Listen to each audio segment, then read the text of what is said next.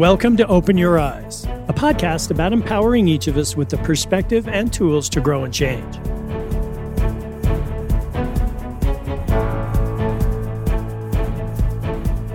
Thanks for joining us today. Now, I'm excited to spend a few minutes with you today, and thank you to all of you who have been sending us messages about this podcast. Our goal is to bring a bit of encouragement, positivity, and inspiration to our listeners each week. So, today, wherever you are as you listen to this podcast, I hope what you hear today can bless your life and help us all live a little bit better. By the way, if you find these podcasts helpful, you could help by sharing them with a friend. Word of mouth helps us further our mission. Just share it and say something like, I thought you might enjoy this podcast. Have a great day. And that would help us expand our mission and keep doing a little bit of good. Let's get started. Today, I'd like to talk about how we can come to see the view of other people and see what's happening all around us in our life. You know, with all the news surrounding the devastating events taking place in Israel and Palestine, it's hard to see anything else happening in that region. But tragedies of huge proportions have taken place that have taken tens of thousands of lives, and in some cases will take decades to overcome. And you know, it's not uncommon for something in our individual lives and in our news cycle to dominate our view. We get so focused on one thing that we miss other events and circumstances and people that should deserve our attention.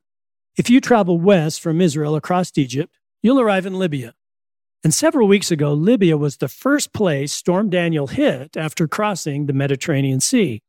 Storm Daniel was regarded by researchers from Yale University as the deadliest to hit North Africa or any country on the African continent or any region outside the Northern Atlantic in recorded history. It is the deadliest storm globally since Typhoon Haiyan hit the Philippines in 2013. The storm started as a low-pressure system off the coast of the Balkans, then caused flooding in Greece, generating 55 times the average rainfall in a month. Rivers overflowed, bridges were destroyed, and damage and debris was left in the storm's path. In Thessaly, over 800 people had to be rescued amidst collapsed buildings and bridges and submerged villages. Meteorologists classified the storm as Greece's worst since 1930.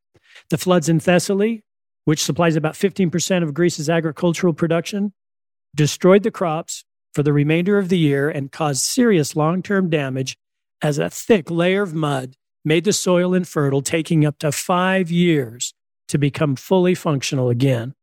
The storm then turned towards northern Africa, intensifying as it went. All the forecasts said it would make landfall in Libya. The Prime Minister of Libya declared a state of emergency and closed all the oil ports in the country. You see, oil is the lifeblood of Libya's economy. Well, decades earlier, Gaddafi transformed Libya into a socialist state. During Gaddafi's regime, he hired a Yugoslav company to build several dams on the Derna River, which travels from the mountains to the Mediterranean coast through the Wadi Derna, a river valley that's located near the coast. The total drainage basin for the river valley is 575 square kilometers. Well, these two large dams were built to manage the flow of the Derna River and to irrigate agricultural lands and protect against flooding downstream, particularly into the city named Derna and the Derna River Valley. The port city of Derna is located in the drainage basin, and it has a population of about 90,000 people. It was a vibrant, busy port city. Experts had long said that floods posed a significant danger to these two dams, and they repeatedly called for immediate maintenance of the two structures. But successive corrupt governments in Libya didn't react. One expert wrote, in the event of a big flood, the consequences will be disastrous for the residents of the valley and city. Cracks had been reported in subsequent inspections for almost 2 decades, but the government did nothing about it. Well, as Storm Daniel came ashore in Libya, it dumped 10 inches of rain in 6 hours. As the huge amount of water from 2 river systems converged above the Derna Dam, the immense pressure of the water caused the dam to collapse. The residents of Derna woke up to loud explosions before floodwaters pounded the Mediterranean city. The flood from the broken dams unleashed a wall of water 2 stories high that wreaked devastation and swept entire neighborhoods out to sea. In just seconds, apartment buildings were washed away, along with roads and bridges. Hospitals quickly filled up. Hundreds of dead bodies were left on the streets. Thousands of families searched for loved ones, most of whom were taken to the ocean and would never be found. In the end, one report says that 11,300 people were killed and an additional 10,000 were missing. Floods flattened Derna City, and officials have estimated as much of a quarter of the city was completely erased. And if this weren't enough to capture our attention and focus, 2 days before the collapse of the dams in Libya, to the west in Morocco, the most severe earthquake to hit that country in 6 decades struck in western Morocco. More than 2,900 people were killed and 5,500 people injured in the shallow magnitude 6.8 quake. The earthquake heavily damaged parts of the ancient section of Marrakech and flattened remote towns in the Atlas Mountains. The traditional mud houses had no chance against the quake. In the village of Tagaderte, where few buildings had been left standing, 66-year-old Mohammed Ouchin described how residents pulled 25 people alive from the rubble in the immediate aftermath. One of those rescued was his own sister. The level of destruction is absolute, he said. Not a single house has stayed upright. The problem is that the quake zone was in very hard-to-reach areas. For several reasons, we don't see what is happening to these people. We have our focus somewhere else. We have a blind spot to what has happened. And we have blind spots in our life. We sometimes don't see what's happening around us in our own lives. Do we focus on one thing so much that we can't see other important things? It happens to you and me all the time. We focus on our job and fail to see what's happening in the lives of our team. We focus on ourselves and our own struggles, and we can't see outside ourselves to the lives of other people. We forget that certain elements of our life need attention, like our mental and physical health, while we focus on our career or other things. We focus on life, sometimes neglecting the view of life through a spiritual lens, for example. Well, years ago, I used to use a simple video to demonstrate this principle of how to open your eyes to what's happening around you. I would prime the audience to be competitive by saying the video demonstrated the differences between men and women. Then I asked them to focus on counting the number of times a basketball was passed between players wearing a certain color shirt. Then I would start the video and people would focus on their counting. All the while, a gorilla emerges in the middle of the players, pauses, pounds its chest, and leaves the shot. But only a few people would ever see the gorilla. Most didn't see it because they were focused on their thing, their counting. Then we would discuss why we can't see something obvious right in front of our eyes when our focus is somewhere else. It is a true gift, for example, to be able to see lives from another person's view. And it takes practice and a few skills to set aside your own view. For example, you're a better parent when you see things from your children's view, and you're a better leader when you see through your team's view. So, if this happens to you and me, and we want to be able to better see what is happening and improve our view, then how do we do this, and how can we develop the skills necessary? First, let's consider advice from Dr. Phil. One of the greatest limitations, he said, we face as human beings is that we look at the world from our own subjective perspective, especially in situations that directly involve us. Anytime there's something personal at stake, you've got a built-in bias, right? But it doesn't have to be so one-sided. If you can develop the ability to really see through another person's eyes, you'll be tapping into an incredibly powerful tool for managing your life. It's a skill you can cultivate, just like flipping a pancake, seeing both sides of the pancake. A long time ago, I had a job training salespeople. There was a refrain we often repeated. If I'm going to sell Bill what Bill buys, I better see things through Bill's eyes. And you don't have to work in sales to benefit from that mindset. You glean tremendous insight when you understand someone else's currency, feelings, and circumstances. That's why you've always got to work to flip the pancake so you can see the other side. Notice I said work. You have to make a conscious effort to do it. When I'm negotiating, I don't think of it just as a matter of trying to get what I want. My priority is to give the other person as much of what he wants as possible, which I can only do once I uncover what makes him tick, what he believes, what he fears, and what he values. Otherwise, nothing I say will resonate. I get to see both sides of the pancake every day. Parents tell me their son is wildly out of control and list 20 examples that leave me thinking he's headed straight for juvie. Then the boy tells me what he endures day after day from his abusive, histrionic, demeaning mom and dad. When you know where the other person is coming from, that knowledge is power. Without it, you'll never get to the real issue. And as you've probably heard me say before, 50% of the solution to any problem lies in defining it. Once you figure that out, you're halfway home, but you can't get there until you flip the pancake. Now, if there were one skill that would allow us to better navigate life and leading and people, it would be to flip the pancake and see things from another's view.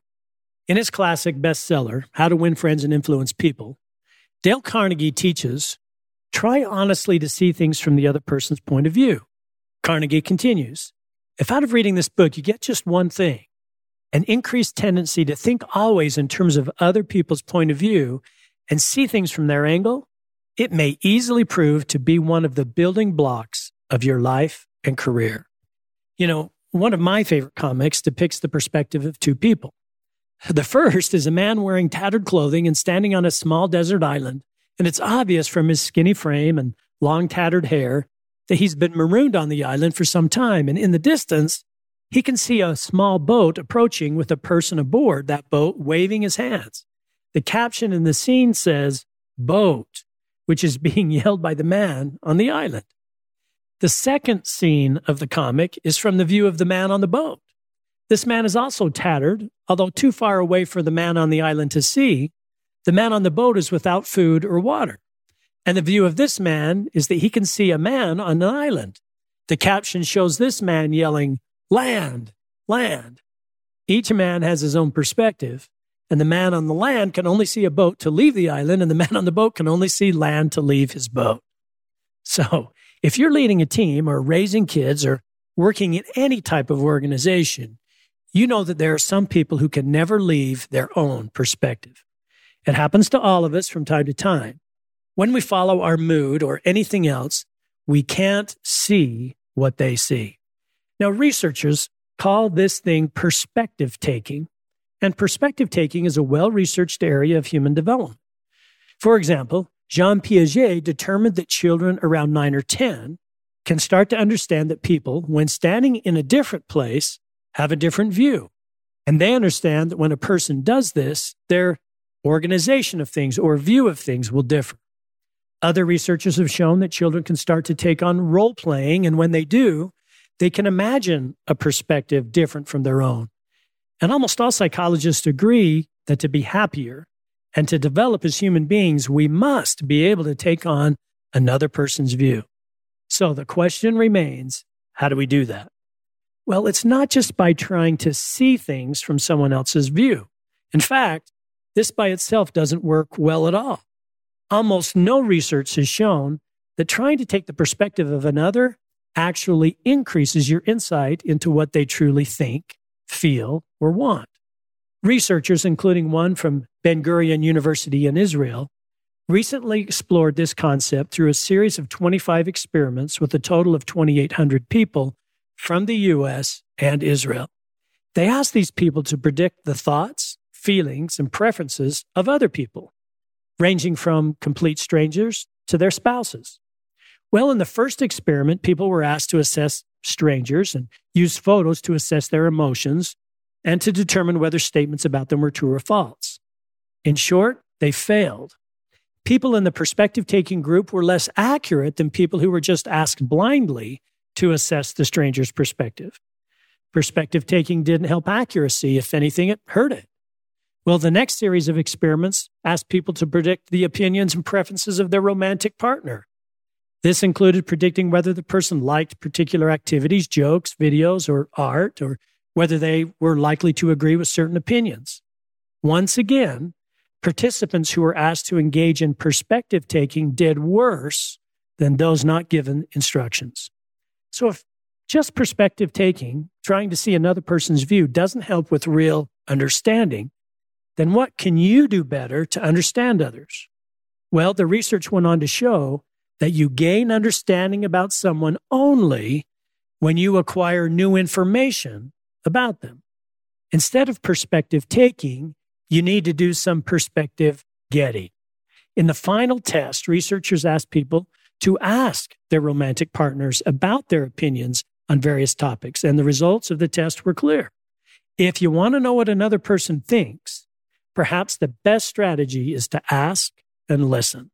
Now, this may seem obvious, but in the study, those that asked their partner's opinions didn't believe they guessed more questions right than the participants in other conditions. But despite their lack of belief, they scored high on understanding. People didn't seem to be aware of how effective listening really is. Sometimes we just need to give it a chance, and we'll be surprised how powerful it is. With people in our life, I know that just listening and affirming them gets us much further than correcting or criticizing or condemning. Years ago, Dr. Covey coined the phrase, "Seek first to understand before seeking to be understood." And so much of the contention and misfortune in our world today, and perhaps in our own lives, so much of the progress we need to make with people could be solved and achieved by genuinely understanding each other. Covey believed that you can influence others by developing first a deep understanding of their needs and perspectives. He said, because you really listen, you become influenceable, and being influenceable is the key to influencing others. Now, some of you listening to this podcast are building a business. We make a lot of business misjudgments when we assume things about others. We make mistakes when we guess based on what we think someone's perspective really is, when it is within our power to first seek to understand. You see, the ability to hear is a gift, but the willingness to listen is a choice.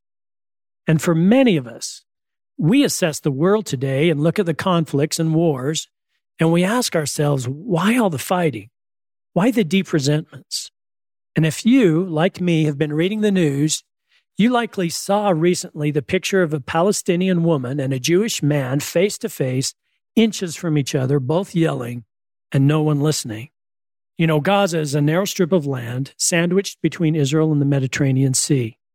It's just 25 miles long and a few miles wide, and has more than 2 million inhabitants.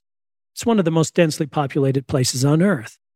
In the wake of the 1948-49 war, Gaza was occupied by Egypt. Israel then occupied Gaza in the 1967 war and stayed that way until 2005. During that time, they built Jewish settlements. Then Israel withdrew its troops and settlers in 2005, though it retained control over its airspace, shared border, and shoreline. And the UN still considers the territory to be occupied by Israel. A negotiated peace between Palestinians and Israel did seem possible at certain points in history. A series of talks in Norway became the Oslo peace process, forever symbolized by a ceremony on the White House lawn presided by President Bill Clinton. And in a historic moment, the Palestinians recognized the state of Israel, and Israel recognized its historical enemy. A self-governing Palestinian authority was set up. Peace efforts finally stalled in 2014 when talks failed between the Israelis and Palestinians. Now Gaza is ruled by Hamas, an Islamist group which has said they're committed to the destruction of Israel. Hamas won the Palestinians' last elections in 2006 and seized control of Gaza. And with more people killed this year than any prior in this ongoing conflict, you wonder, is there any hope? Were the Hamas terrorist assassinations carried out by Hamas against Israel retaliation, or a move to gain popularity with their own people to keep them in power? Will peace ever be possible? These are important questions. Peace is something messy, it's fragile, and even harder to maintain. especially in this part of the world where both sides are deeply hurt, physically and mentally, one leader leading the peace process said. We believe what's lacking in the region is some understanding and trust. And without that, you cannot continue the work that is needed for peace. Well, the same goes for you and me. In anything we're trying to do or in relationships we're trying to build, until there's understanding, we travel in a circle, repeating the same mistakes from the same misunderstood mindset we always have. Several years ago, scientists at the Biological Cybernetics Institute conducted a revelatory study. They examined whether we as human beings have the ability to walk or travel in a straight line.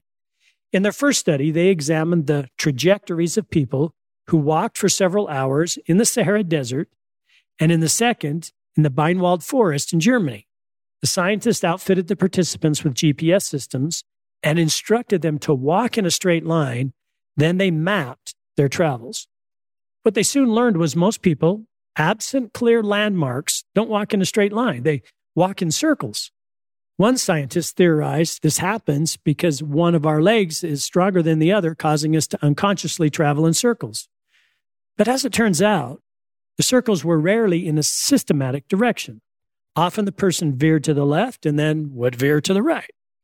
What researchers soon learned is that walking in circles is a result of increasing uncertainty about where straight ahead is. Small random errors in the various sensory signals that provide information about walking direction add up over time, making what a person perceives to be straight ahead drift away from the true straight ahead direction. The people would travel in one direction, think they needed to make a course correction, only to travel in another wrong direction.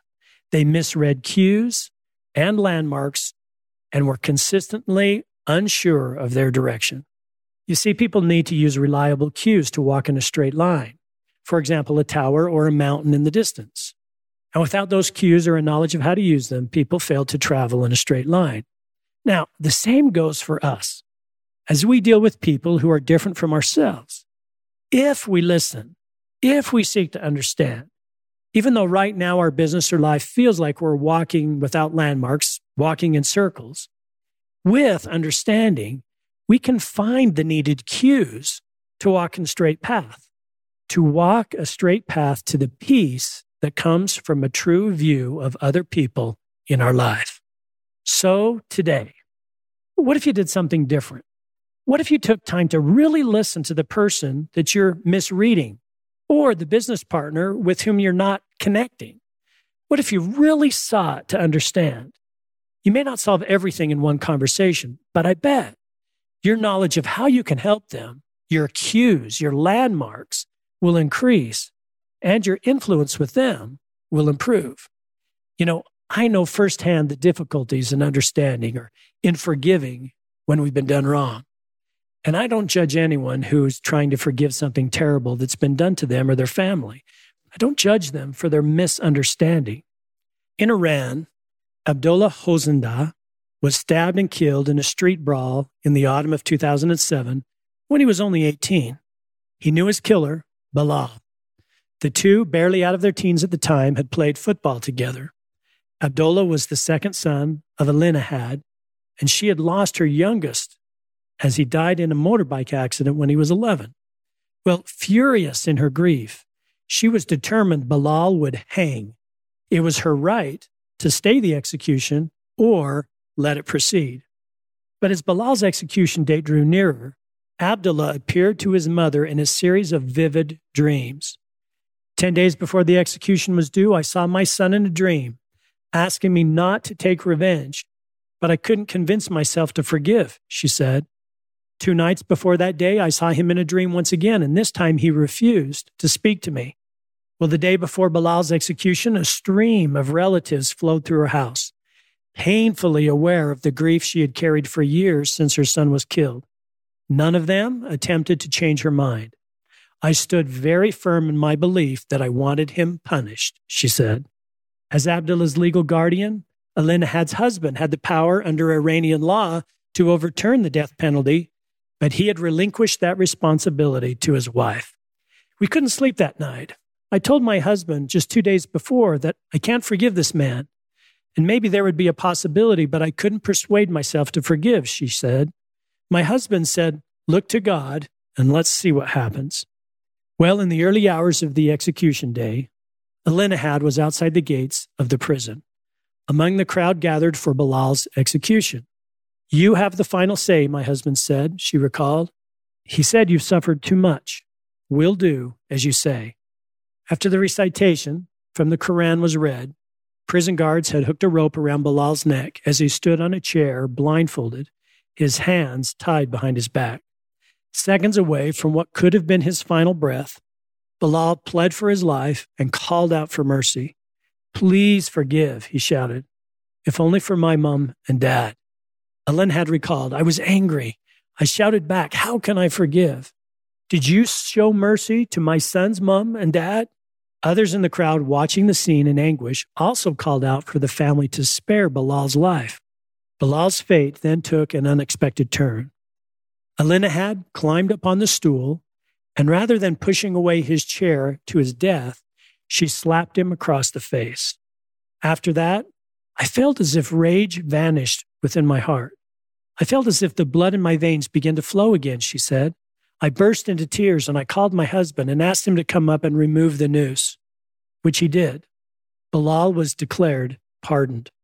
Bilal's mother, Cobra, sobbing, reached across the fence, separating the crowd from the execution site, and embraced Alinahad before reaching to kiss her feet, a gesture of respect and gratitude.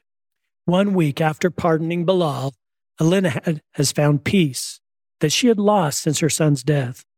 Losing a child is like losing a part of your body. All these years I felt like a moving dead body myself, she said. But now I feel very calm. I feel at peace. I feel that vengeance has left my heart. You know, everything is a choice.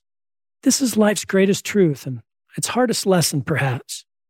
It is a great truth because it reminds me of our power, not power over others, but power to be ourselves and to choose our path and how we will respond. Will you and I choose to listen, to understand? Will we choose to see what's happening around us? It's our choice. So today, listen, seek to understand, see things from another's perspective, and perhaps this world, your world, and the world we share together can be a better place. Most of all, thanks for being here today. And don't forget to share this podcast with a friend. And join us next week for another podcast as we learn to open our eyes to who and what we can become.